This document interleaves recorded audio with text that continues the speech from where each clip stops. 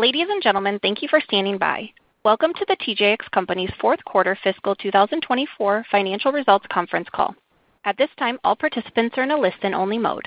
Later, we will conduct a question-and-answer session. At that time, if you have a question, you will need to press star 1. As a reminder, this conference call is being recorded as of today, February 28, 2024. I would now like to turn the conference call over to Mr. Ernie Herrmann, Chief Executive Officer and President of the TJX Companies Incorporated. Please go ahead, sir. Thanks, Ivy. Before we begin, Deb has some opening comments. Thank you, Ernie, and good morning. Today's call is being recorded and includes forward-looking statements about our results and plans. These statements are subject to risks and uncertainties that could cause the actual results to vary materially from these statements, including, among others, the factors identified in our filings with the SEC. Please review our press release for a cautionary statement regarding forward-looking statements, as well as the full safe harbor statements included in the investor section of our website, TJX.com. We have also detailed the impact of foreign exchange on our consolidated results and our international divisions in today's press release and in the investor section of TJX.com, along with reconciliations to non-GAAP measures we discuss. Thank you, and now I'll turn it back over to Ernie. Good morning. Joining me and Deb on the call is John. I want to start today by recognizing all of our global associates for their excellent work in 2023. I truly appreciate their continued commitment to TJX and their focus on our customers. I especially want to thank our store, distribution, and fulfillment center associates for their hard work and dedication to our company every day. Now, to an overview of our results, beginning with the fourth quarter. I am extremely pleased with our very strong finish to 2023. Our fourth quarter sales, profitability, and earnings per share all exceeded our expectations. Overall comp sales were up a strong 5% and were entirely driven by growth in customer transactions. This is great to see as it underscores our ability to continue gaining market share in all of our geographies. I am particularly pleased that our U.S. businesses, Marmaxx and HomeGoods, continued their very strong sales momentum. Also, it was great to see comp sales growth accelerate versus the third quarter at our Canadian and international divisions. We are confident that our exciting assortments and excellent values resonated with shoppers across all of our retail banners this holiday season. We believe our gift-giving selections offered customers something for everyone on their list, and we see being a gift-giving destination as a year-round opportunity for our business. For the full year, overall sales surpassed $50 billion, marking a milestone for our company. Even more exciting, we still see plenty of opportunities to continue our growth in our markets around the world. For the full year, consolidated comp sales increased 5%. Profitability increased significantly, and earnings per share grew double digits, all well above our initial guidance for the year. Importantly, we saw comp sales growth across each of our divisions, again, all driven by increases in customer transactions. We are confident that we gain market share in every geography that we operate in. Our outstanding performance in 2023 is a testament to the sharp execution of our talented associates around the world and their relentless focus on delivering excellent value to our customers every day. Looking ahead, the first quarter is off to a good start. In 2024, we have many initiatives planned that we believe will keep driving sales and attract more shoppers to our stores. Availability of quality branded merchandise in the marketplace continues to be outstanding. We are in a terrific position to continue flowing a fresh assortment of goods to our stores and online this spring and throughout the year. Longer term, we see many opportunities to capture additional market share across our geographies, and we are laser-focused on increasing the profitability of TJX. We are convinced that our flexibility and commitment to value will continue to be a winning retail formula for many years to come. Before I continue, I'll turn the call over to John to cover our fourth quarter and full year financial results in more detail. Thanks, Ernie. I also want to add my gratitude to all of our global associates for their continued hard work. Now I'll share some additional details on the fourth quarter. As I recap the fourth quarter results, I'm going to speak to everything on a 13-week basis, which excludes the extra week in the quarter. Reconciliations detailing the impact of the extra week on our results and other adjustments can be found in today's press release and on the investors section of our website. Adjusted net sales grew to $15.5 billion, a 7% increase versus last year. As Ernie mentioned, consolidated comp store sales increased 5% above the high end of our plan and were entirely driven by an increase in customer transactions. A quick note that on prior calls we have referred to customer transactions as customer traffic, but for the sake of clarity, we'll use the term customer transactions going forward. Back to the results. In the fourth quarter, our consolidated comp sales increased in both our apparel and home businesses. In terms of divisional sales performance for the fourth quarter, we were pleased to see strong comp sales increases at every division, all driven entirely by customer transactions. At Marmaxx, also note that we saw comp increases in both our apparel and home categories. Fourth quarter adjusted pre-tax profit margin of 10.9% was up 170 basis points versus last year. Our adjusted pre-tax profit margin came in well above our plan, primarily due to a higher merchandise margin. This includes a larger than expected benefit from shrink and freight, lower markdowns, and better mark-on. We also saw some expense leverage on our above-plan sales. Adjusted gross margin for the fourth quarter was up 340 basis points versus last year. This was driven by a higher merchandise margin, including a significant benefit from lower freight costs and shrink, strong mark-on, and lower markdowns. Fourth quarter adjusted SG&A increased 190 basis points versus last year, primarily due to higher incentive accruals and incremental store wage and payroll costs. Adjusted net interest income benefited fourth quarter adjusted pre-tax profit margin by 10 basis points versus last year. Lastly, we were very pleased that adjusted diluted earnings per share of $1.12 were well above our expectations and up 26% versus last year. Now to our fiscal 24 results. Once again, for our full year financial results, I'm going to speak to everything on a 52-week basis, which excludes the extra week in the fiscal year. Adjusted net sales grew to $53.3 billion, a 7% increase versus last year. Full year consolidated comp store sales were up 5%, entirely driven by customer transactions. We were very pleased to see mid-single-digit comp sales increases in both our apparel and home businesses. Adjusted pre-tax profit margin of 10.9% was up 120 basis points versus last year's adjusted 9.7%. Adjusted gross margin for the full year was 29.9%, up 230 basis points versus last year's 27.6%, primarily driven by a significant benefit from lower freight costs, as well as strong mark-on and 10 basis points of shrink favorability.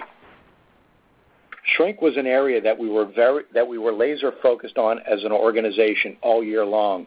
I want to recognize and thank all the associates who worked extremely hard on our initiatives throughout the year.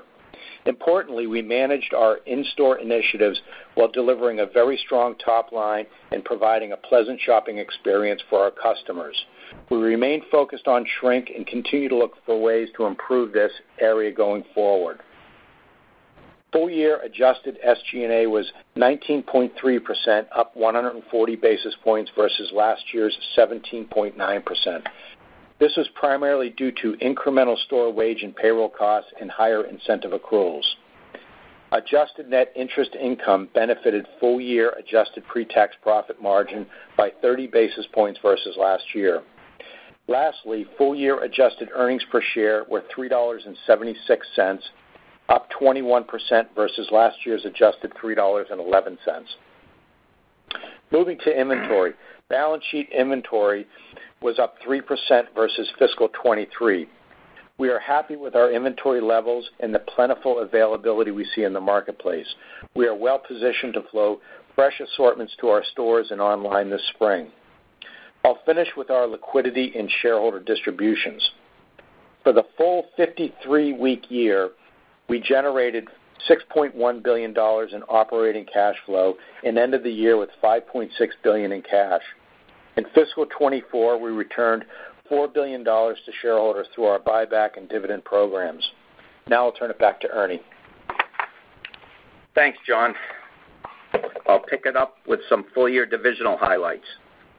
As we saw with our strong fourth quarter sales, every division delivered comp increases for the full year, with customer transactions driving the increases across the businesses. Again, we believe this is a strong indicator of our ability to continue gaining market share, and it underscores our wide customer demographic. Beginning with Marmaxx, overall sales well exceeded $30 billion. Comp store sales increased a very strong 6%. We also surpassed 2,500 total TJ Maxx and Marshall stores. Marmaxx's apparel and home categories both comped up for the year. Further, we saw consistently strong comp sales increases across regions and income demographics. As to Marmaxx's profitability, we were extremely pleased to see full-year adjusted segment profit margin improve significantly to 13.7%. As we look ahead, we are very excited about the opportunities to grow our customer base, drive sales, open new stores, and increase the profitability of our largest division. At Sierra, which is reported with Marmaxx, we were pleased with the continued sales growth. At our online businesses, we added new categories and brands throughout the year to deliver the same freshness and excitement online as we do in our stores. At HomeGoods, annual sales grew to nearly $9 billion and comps grew 3%. It was great to see the home business return to positive comp sales trends. We are particularly pleased with the acceleration we saw in the second half of the year, with comp sales increasing high single digits. Similar to Marmaxx, we saw consistent performance across regions and income demographics. HomeGoods adjusted profitability also improved significantly to 9.4%, and getting closer to our goal of returning this division to a double-digit profit margin. During the year, we opened a combined 34 HomeGoods and HomeSense stores. Long term, we see exciting potential to bring our eclectic mix of home fashions to even more consumers across the United States. Moving to TJX Canada, full-year sales were $5 billion, and comp store sales increased 3%. Adjusted segment profit margin on a constant currency basis was 14%. With more than 550 stores across Canada, we are one of the largest apparel and home retailers in the country. We are a top destination for consumers seeking branded merchandise at amazing value. We continue to see opportunities to expand our footprint across Canada and attract new shoppers to all three of our banners.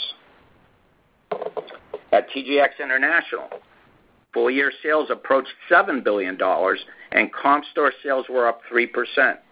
Adjusted segment profit margin on a constant currency basis was 4.6%. As a reminder, in the second quarter, this division's profitability was significantly impacted by a reserve related to a German government COVID receivable.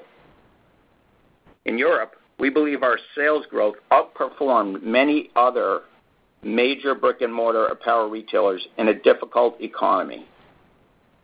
Australia delivered very strong sales growth, and we continue to open stores in new markets.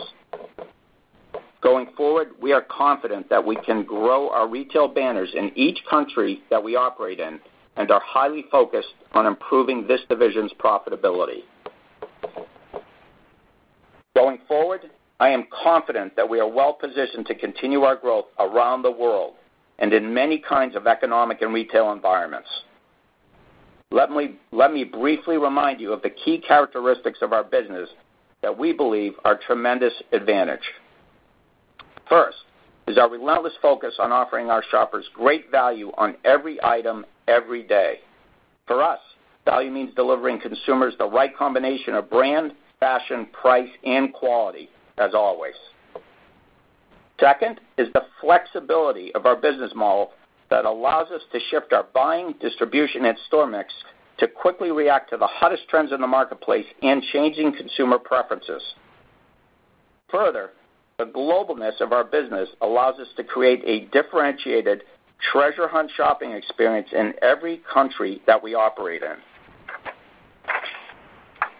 Third, we successfully operate stores across a wide customer demographic.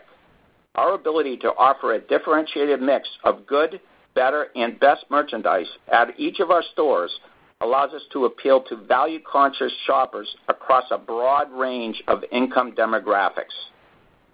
Further, each of our divisions continue to attract an outsized number of younger customers to its stores, outsized number of younger customers to our stores, which we believe bodes well for the future. Next, we are extremely confident that there is more than enough inventory available in the marketplace to support our growth plans.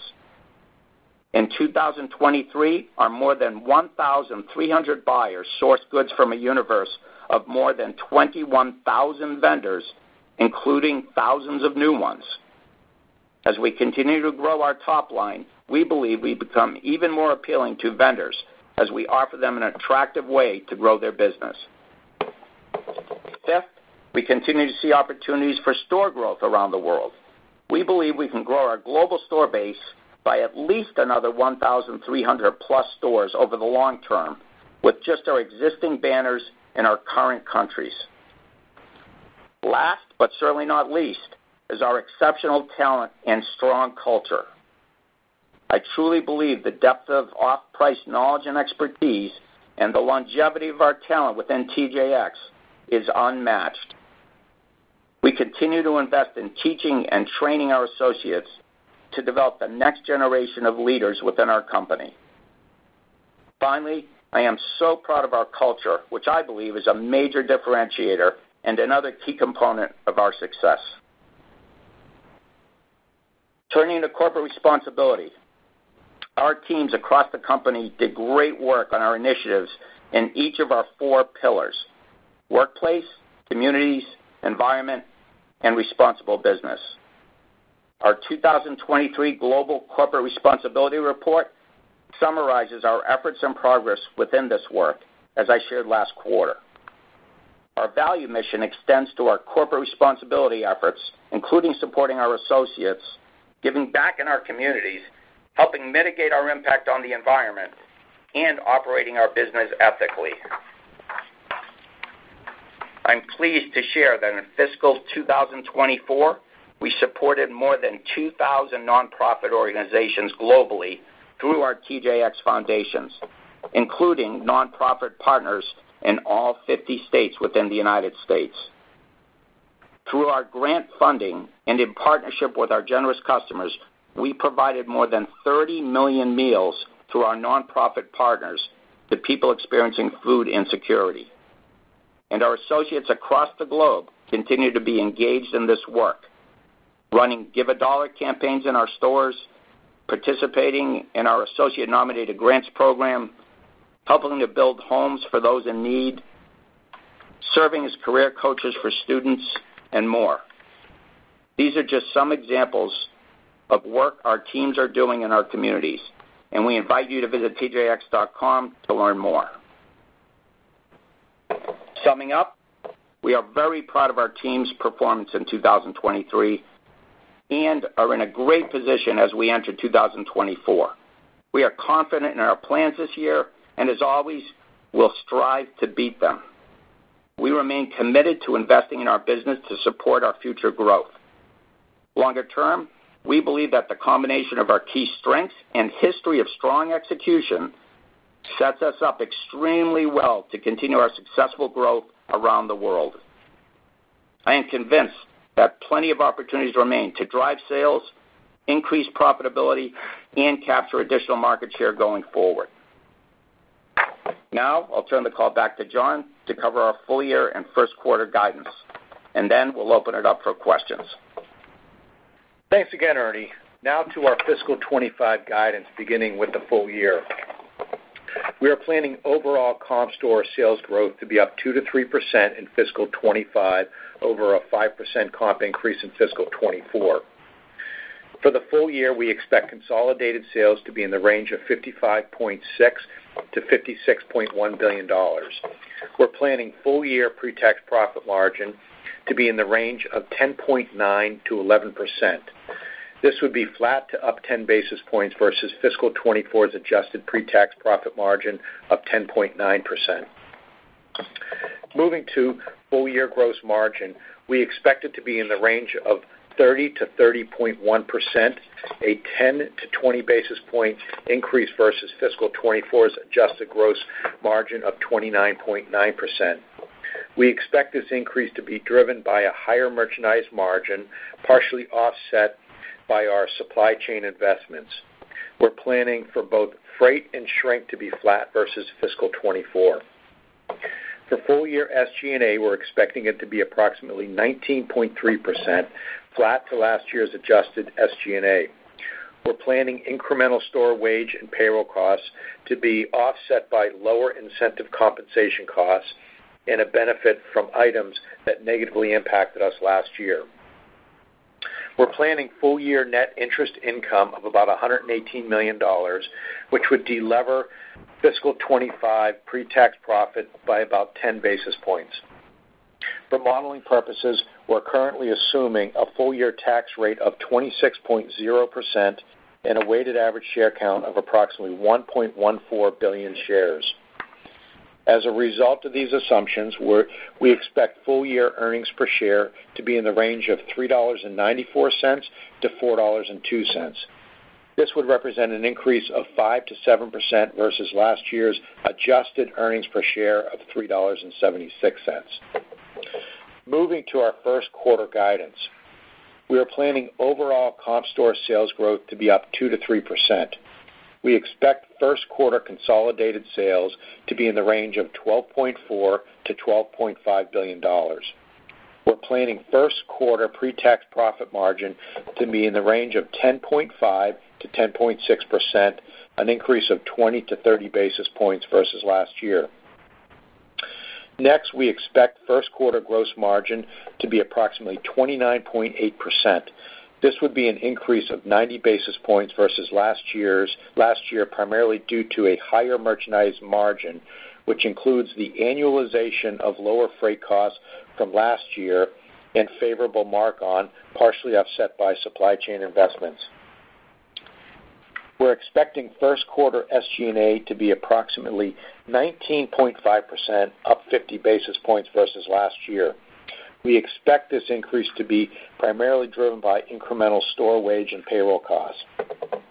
For modeling purposes, we're currently assuming a first quarter tax rate of 25.8%, net interest income of about $37 million, and a weighted average share count of approximately 1.14 billion shares. As a result of these assumptions, we expect for first quarter earnings per share to be in the range of 84 to 86 cents, up 11 to 13% versus last year's 76 cents. Moving on to our fiscal 25 capital plans. We expect capital expenditures to be in the range of $2 to $2.1 billion. This includes opening new stores, remodels, and relocations, as well as investments in our distribution network and infrastructure to support our growth. For new stores, we plan to add about 141 net new stores, which would bring our year-end total to almost 5,100 stores. This would represent a store growth of about 3%.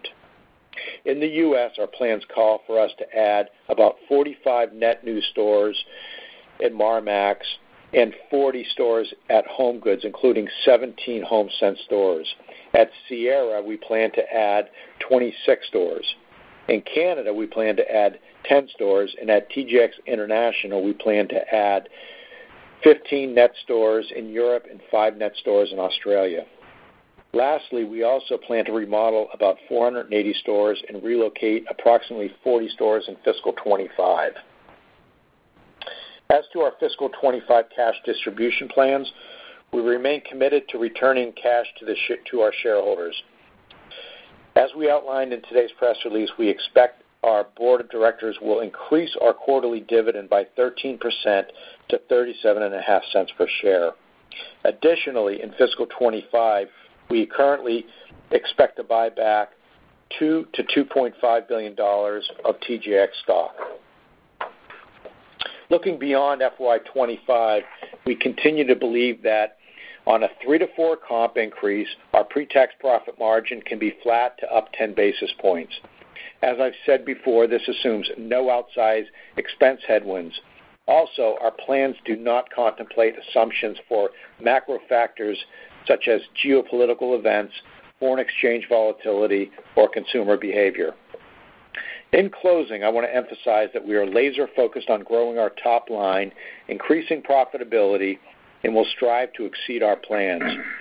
We are in an excellent position, both operationally and financially, to take advantage of the opportunities we see to further grow our business while simultaneously returning significant cash to our shareholders.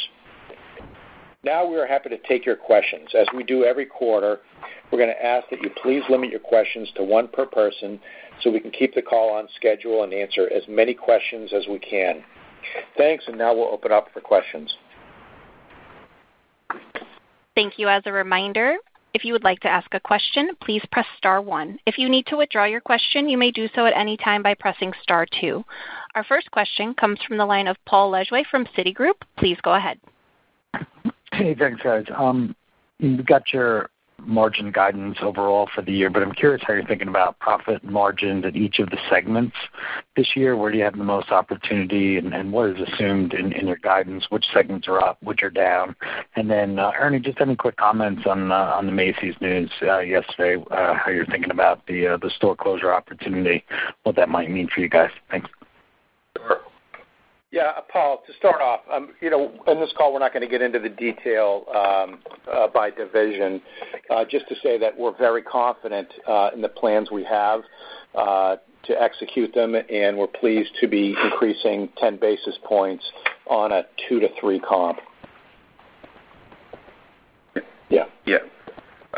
Paul, on the interesting, the Macy's store closure, this is a little similar to some of the other closures we've talked about over the last few years.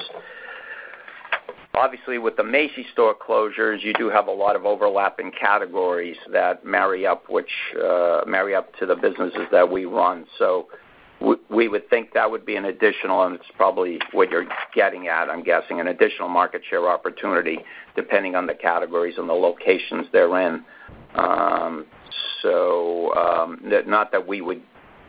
Not that we would get all of that, but we would get some of it, is what we always figure. And again, we've looked at that with any of the other stores over the last 18, 24 months that have closed, and we look at it similarly. I also think where our teams, I like to give our planning and allocation organization a lot of credit. Because they look for trends, and our system is sophisticated enough to look for the trends in nearby store closures and how they affect our store in a Home Goods or a Marmaxx store, and then we're able to watch that trends and ship back and capitalize on the market share opportunity. One indirect byproduct, and I know you're not asking this, but I would like to mention to everyone on the call, one of the things that's happening with all the store closures is the importance to the vendor community keeps rising for our merchants amidst less brick and mortar competition, so to speak. So, one of that hasn't been a question yet because we're not there in the order, but merchandise margin opportunities, I think one of the benefits as we look forward is the importance that our buyers have to the vendor community. And that is one of the things that probably will continue to allow us to buy a little bit better on an ongoing basis. So it's indirectly related to this store closure question. I thought I'd point that out. Thanks, guys. Good luck. Thank you, Paul. Next, we'll go to the line of Brooke Roach from Goldman Sachs. Please go ahead. Good morning, and thank you for taking my question. Ernie, you talked a little bit about this already, about the opportunity for better buying, which could help merch margin. But I was hoping you could contextualize the drivers of merch margin expansion that you're forecasting this year, as well as the drivers of expansion that you see on a multi-year basis. Is this year a function of mark-on, markdown, or further price increases? Where do you see the most opportunity? Thank you. Yeah, great question, Brooke. And John, were you going to? Yeah, I mean, we see a combination of both mark-on and markdown favorability in FY25. So we're quite pleased to see that. I would tell you, Brooke, getting even a little more specific for your question is where the mark-on, I think, comes, which is still your, I guess, most important component here because, we can kind of control that, is it's a combination of what I just started to touch on with Paul's question on the buying better. Also linked with that, I didn't get to mention, is clearly availability, which I did mention in the script, is outstanding across the board. As always, it varies by category and vendor. But at the end of the day, there's more goods out there than we can handle, and we're still, holding our merchants back. What I like that's happened, and this isn't a new thing, it's been happening over a number of years now, is the importance that our buyers are to the vendor community and the way they handle the vendors in a very courteous manner but straightforward is allowing them to continue to buy better season after season. And I think as we continue to gain market share and the vendors see that their goods being placed in our store in an eclectic mix with even more and more better brands has been an incentive for them to continue to want to work with our buyers even more so than in the past. And obviously this has been evolving over a number of years now. So we feel good about the mark-on from the buying better perspective. And then I think you touched on this, on the retailing of the goods. We still feel there's opportunity. Again, we've just started over the last few years on, as we used to call it, selectively adjusting retails where it was appropriate, and we still think there's a lot of opportunity there. Our perception on value is at a very high level across all of our brands, and as you can see from our sales momentum, the customers are responding extremely well to the values that we have in the store. So I would tell you on the side, John mentioned the markdowns. That's one thing. I think the mark-on opportunity still exists because of both buying better and retailing goods, and I think again continues to be a midterm and longer-term opportunity. Hope that answers that. Thank you so much. Next, we'll go to the line of Matthew Boss from J.P. Morgan. Please go ahead. Thanks, and congrats on another great quarter. Thank you. So, Ernie, with holiday comps driven by transactions, could you elaborate on new customer acquisition and market share opportunity that you see? And just how do you think your apparel and home assortments are positioned into spring, given the good start that you cited? And then maybe, John, on the margin side, just to follow up, I mean, with margins now exceeding pre-pandemic, is there any change to the historical margin flow-through on incremental above planned sales? It sounds like Ernie walked through a number of drivers, but just thinking about incremental sales and flow-through in the model. Yeah, Matt, great question. Well, first, let's deal with the first one, which is the new customer acquisition. We've been very happy. We continue to skew with new customers. We continue to skew a little younger, which is what we wanted. It bodes well for the future. I think I also mentioned that in the script. One other focus, though, and I think we had this recently at the meeting up where we talked about, is we also are trying to acquire new customers, but we're trying to, in our marketing, create additional visits out of our existing customers, because that is still a huge driver of market share is if we could get, one additional visit out of only 10% of our customers, that is a monster. So yes, we are obviously looking for new customers, and happy that they're skewing younger, and we've been happy with the acquisition of new customers. But just so you know, we have challenged the organization to try to increase visits. And our marketing team, we just had a bunch of, and I'm thrilled with what our marketing team has done on their creative for this coming year. We have some great creative and great messaging plans across each brand. I recently had marketing meetings for a couple of weeks with every division, and we love the messaging where we're going out. And in some cases, appealing to what you just mentioned, new customers, some of our messages are really geared at educating a customer what our price is in the messaging so that we can try to get those new customers. One other thing I'd like to point out on this that's really encouraging, we always talk about how we trade broadly, and in the call here we've talked about different income demographics. A really neat thing, I think, for everyone to remember is we are very balanced, actually, relative to the population of the United States. We are balanced on age and income demographics in a very appropriate manner. We're not, as some retailers can skew towards different categories, we actually are at the point now where we over-index in the age 18 to 34. So we're slightly over the population average with those shopping our stores, which I think bodes really well for the future. And then on income demographics, we're very balanced by category, under 50,000, 50 to 99,000, over 100. We skew a little bit more to the, over the 50,000 and above that. Great question. Obviously, we spent a lot of time on this, so the second part. I would just say on the income demographic, when you look at our sales performance in the fourth quarter, was very consistent across our income demographic bands that we look at, particularly in the U.S. divisions. But as far as the sales incremental flow through, I would say that it's very consistent with what we've been saying all along. We see our lever point somewhere between a 3 to 4 comp, as we said in the script. And I don't think anything's changed other than that. And Matt, what was the last part of your question? Was that about our go forward? Was it about the home business? Yeah, just opportunities. You mentioned spring off to a good start. Just any elaborating on your assortments in apparel and home into the spring? In apparel and home, you had said, right. So, I have to tell you, though, we were not, at the beginning of February, we were getting hit with the weather that I think many of you know across the country. So that was holding back our comps a little in the first couple of weeks of February, even though we were within our guidance range. And then over the last couple of weeks, our business got stronger when the weather was more normalized. From week 3 on, we were much happier with our comps. So that's why we're off to a good start. And by the way, I would say that we, when the weather's like that, it can affect your apparel a little, but we were still pretty pleased with where we were trending given the weather.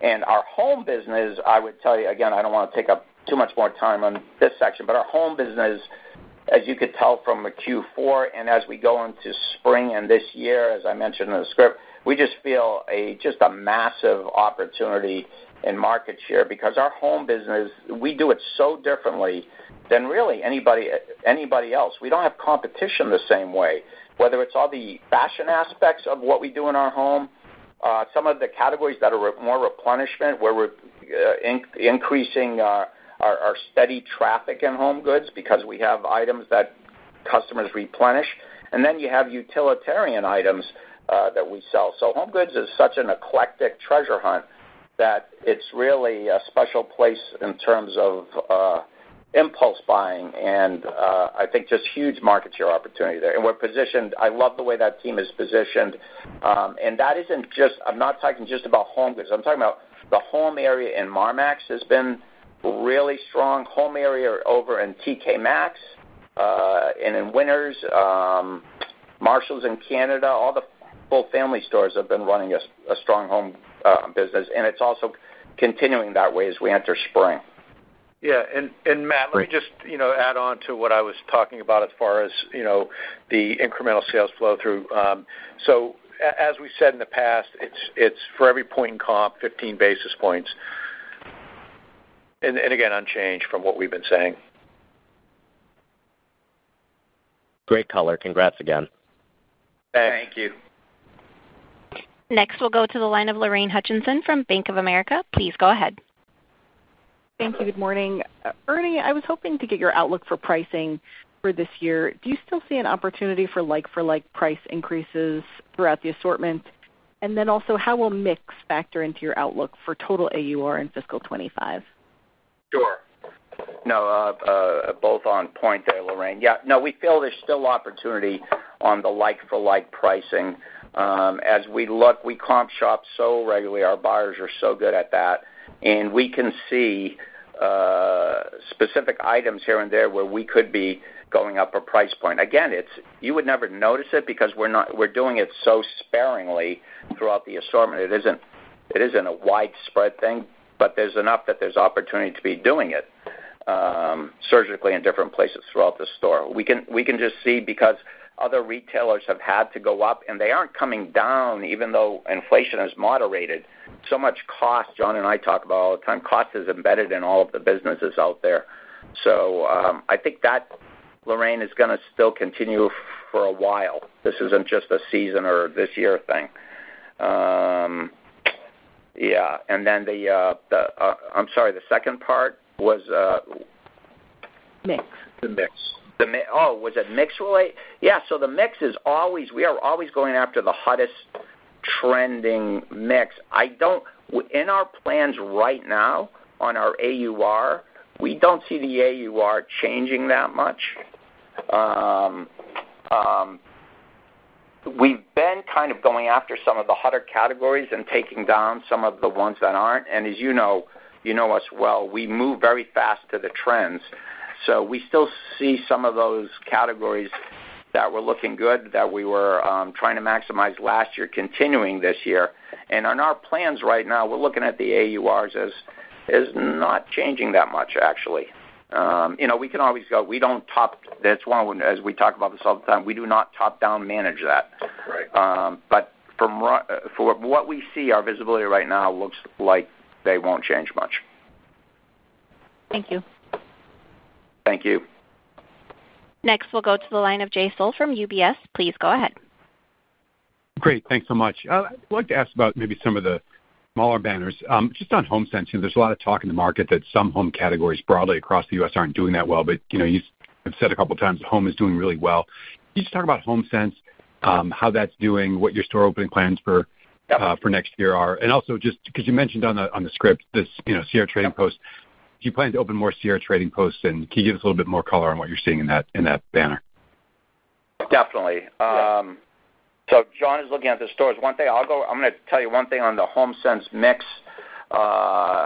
We make adjustments. It's interesting. Just similar to what I was just saying to Lorraine. We will go with where the customer is voting. Again, our model allows us to do this, and our teams are experienced. So we are in the process, and actually they started in fourth quarter. The HomeSense team has started modifying the mix to go to what's more happening than some of the other categories that have not been that are big in HomeSense, but that haven't been trending as strongly. And we've started shifting, and sure enough, our HomeSense trend now has picked up dramatically since we made those adjustments. So, by the way, in our Sierra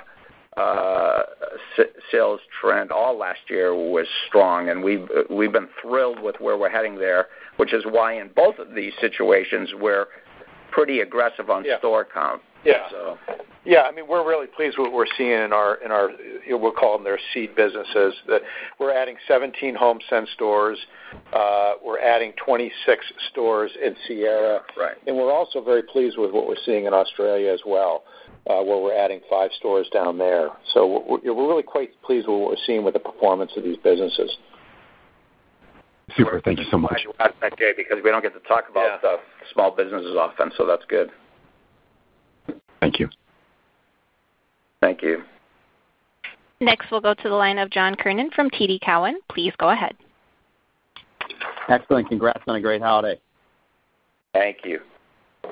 John, you talked about unit growth within the guidance in fiscal 25, and just within the context of your long-term store targets and also some of the trends within new store productivity as you open new Marmaxx and HomeGoods stores. How should we think about real estate availability, also the long-term outlook for stores? Thank you. Yeah, I mean, so right now where we see in total is unchanged. It's just almost just under 6,300 stores we see as the potential, and as far as store availability,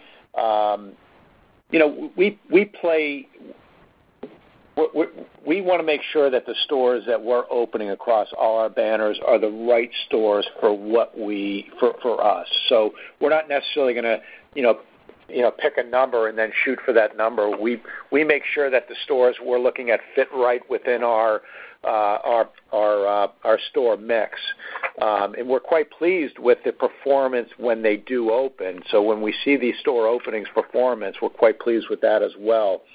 The other thing that gives us, that really works well with us are the relocations that we do. So this year we're planning 40 relocations, and here we're actually finding better locations in the store trading areas that we're in for stores that are that are coming due as far as leases. So we're able to relocate those stores to the better shopping pitch in the area. So we see definite improvement in the performance as we do move those stores. In Europe, we see more opportunity in Germany to open up stores, and in the UK for more of our relocations, and in the US and Canada. We're also, as we see more department stores close, we see the opportunity to, if we don't have stores in those areas, to put stores in some of those areas to be the department stores of that. So we're seeing opportunities there for new store growth. So that's kind of what we're seeing for the strategy. Understood. I guess one quick follow-up would be just on other categories outside of apparel. Home you spoke about quite a bit on the prior questions. Just what about beauty? It feels like it's much more elevated in store than it has been in the past. What's the opportunity within beauty and the elevation of that category? Yeah, I'll jump in here, John. Yeah, the beauty business is obviously, you can see from the presentation in the store, that's been very healthy for us. And I would tell you, we see big upside there, obviously, and we're continuing to go after that. We have, done something with the presentation, but you've seen the assortments expand as well. So as you can imagine, that's one of the businesses we feel has a lot more upside. If you look at things that go along with that health and wellness and beauty thing, some of those other categories in the store obviously kind of go along with that, if you know what I mean. So beauty's the more noticeable one you're calling out, but that trend kind of spills over, I would say, to some other categories in the store that we're going after. And I think we've talked about this before. We don't just do it. We love that our stores are very flexible. So you're bringing up beauty. One thing you probably notice is the way we've done the beauty thing, we still can flex the departments around it. And so that is an advantage. Again, as always, I like to point that out. When our buyers are able to, in our planning organization, we're able to go after the hot business and flex it in the store very quickly, and it doesn't take as much labor or capital to redo the stores because there aren't any walls, et cetera. So great question, though. All right, thank you. Thank you. Next, we'll go to the line of Alex Stratton from Morgan Stanley. Please go ahead. Perfect. I wanted to focus on HomeGoods real quick here. so ended the year at just under a 10% margin. I was wondering if you could speak to kind of what's constraining that business below your long-term goal of low double digits and when you think it gets there. And then secondly, just on the ability to take market share over time, just wondering if there's any color you could provide on particular categories or changes in the market landscape that are going to enable that going forward. Thanks a lot. Sure. Yeah.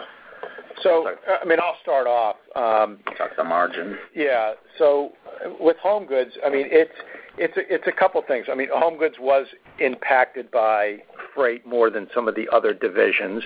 But for home goods, it's about continuing to drive that top line sales growth while looking at the cost structure of that freight and continuing to try to be as efficient as possible on that freight line.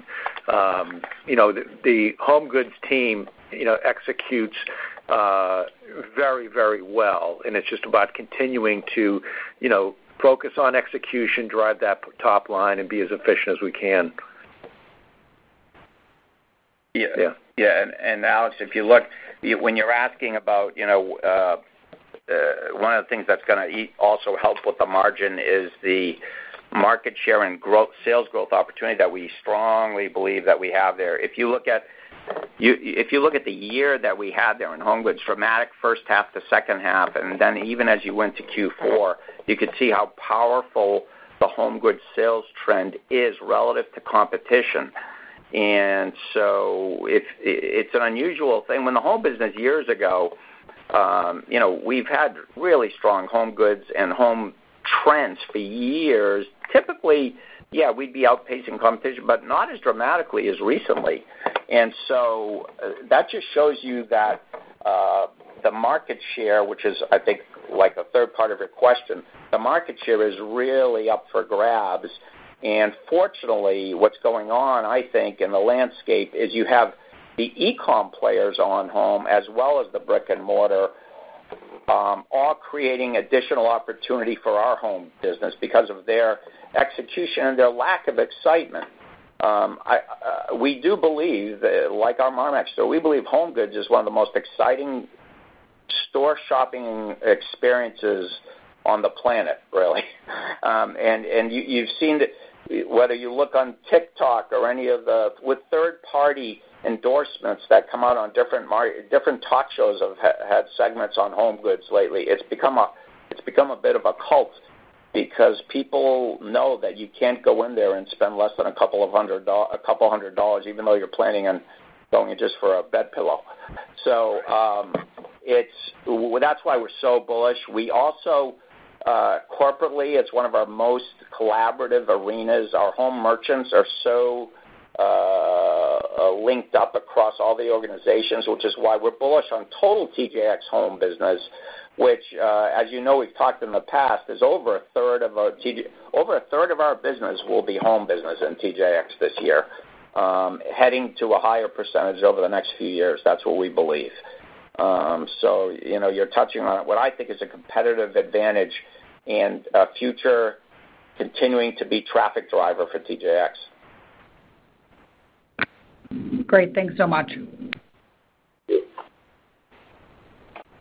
Thank you. Next, we'll go to the line of Michael Binetti from Evercore ISI. Please go ahead. Hey, guys. Congrats on a great quarter. I just want to ask a little bit on the margins. I know you've talked about it a little bit today, but it's remarkable to see the profitability you guys are putting up, particularly when competitors are looking at stores and saying, look, the economics are going the other way, and we're going to close a few stores.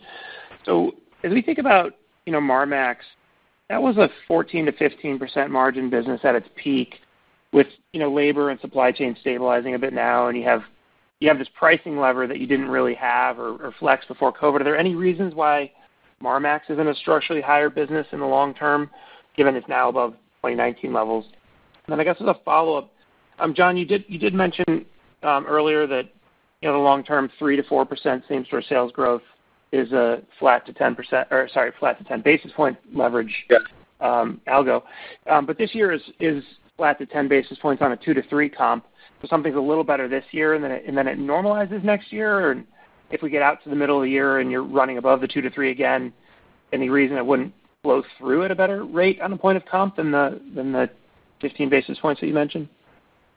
Yeah, I mean, so I'll pick up the last part of your question first. Sure. Yeah, we had some one-time headwinds. So, whether it's the incentive accruals or HomeGoods.com that negatively impacted us last year, that helped us to offset what we see as continued wage pressure. So we were able to be at flat to up 10 on a 2 to 3 versus a 3 to 4. Mm-hmm. Does that make sense? It does, yeah. Yeah. As far as go ahead. In this year, is the flow through still the same though on a point of upside, or is it also different margin profile on a point of flow? That 15 basis points holds true in FY25 as well for every point of comp opportunity. Okay. And then as far as Marmax goes, a 13.7% pre-tax profit. I mean, obviously we had a huge improvement during the year, up 100 basis points, and a lot of that has to do with, again, the lower freight rates. Even though freight is not back to where it was in FY20, we're still 100 basis points off where we were. So we've had to, through the merchandise margin has been able to, offset, some of that headwind. And again, we've talked about this in the past, that we don't anticipate freight to come back all the way, just because of the wage increases that we've seen in particularly domestic freight, whether it's people that work on the rail or in trucks. But we continue to look for ways to be more efficient on how we move our freight, and that's really where we see the opportunity moving forward. But again, similar to when we talk about home goods with Marmax, it's about that strong execution, driving that top line and continuing to, improve the merchandise margin through better buying. Thanks a lot. Thank you. And for our final question, we'll go to the line of Marni Shapiro from Retail Tracker. Please go ahead. Hey guys, congrats on a fantastic year. And a lot of my questions have been asked, and I do want to dig into one smaller part of your business. Can we talk a little bit about your credit card business? Lately, as I've been in your stores, I've had some associates asking me if I want a credit card. I'm curious what percentage of your business is done on your own store credit cards. Is there an opportunity there? Is there a data capture that has been helpful to you? Is there an opportunity or loyalty, or does that just not really matter because everyone's so addicted they don't need to actually you don't need to do loyalty because it's a physical addiction? Could you just dig into this part of the business a little bit? It's not something you guys usually talk about. Yeah, as far as our credit card goes, we don't get into the amount that goes through on our credit card, but I will say this, that it's, our penetration is not as high as some of the other retailers that offer incentives to use the card. Our everyday value is our everyday value, and we don't want to train the customers into, waiting on, a discount day to use the credit card. So we're highly focused on making sure that, the messaging for our the model itself is not affected. That being said, it is the one way that customers can get, when they use the credit card, they get coupons back, and that drives volume back into our stores. Yep. So we definitely see it as a positive for our driving, customers back to our stores. And let's face it, it pleases the customers when they get that coupon. But everybody's read the the reports about whether it's delinquencies or the potential for having the late fees reduced. that will impact us, but not as much as some of the other retailers that rely much more heavily on the credit card. Is there an opportunity to grow that penetration? Is that something you guys would look to do? Because I would think there's probably some level of loyalty and increased visitation with those customers. So, Arnie, just so we have been growing that penetration over a number of years now. Right. Excellent. So as much as John pointed out, we're not at what other retailers do in their almost their credit card programs, but we are a fair amount higher than we were a handful of years ago. So yes, rightfully so. And those shoppers, right, John, tend to also cross-shop our different brands more and spend more. And so there's a lot of benefits in our sales. And as John said, when they do, it is the only way to get any type of a rebate from us, and it does create that extra visit. So yes, you're right. And we're still, by the way, that's why you get asked in the store. We're trying to still grow that percentage. Oh, it's fantastic. We'll talk to you guys later. Fantastic. Thank you so much. Thank you, Marnie. Thanks, Marnie. All right. Well, I think that was our last question. Thank you all for joining us today. We look forward to updating you again on our first quarter earnings call in May. Thank you, everybody. Ladies and gentlemen, that concludes your conference call for today. You may disconnect at this time, and thank you for participating.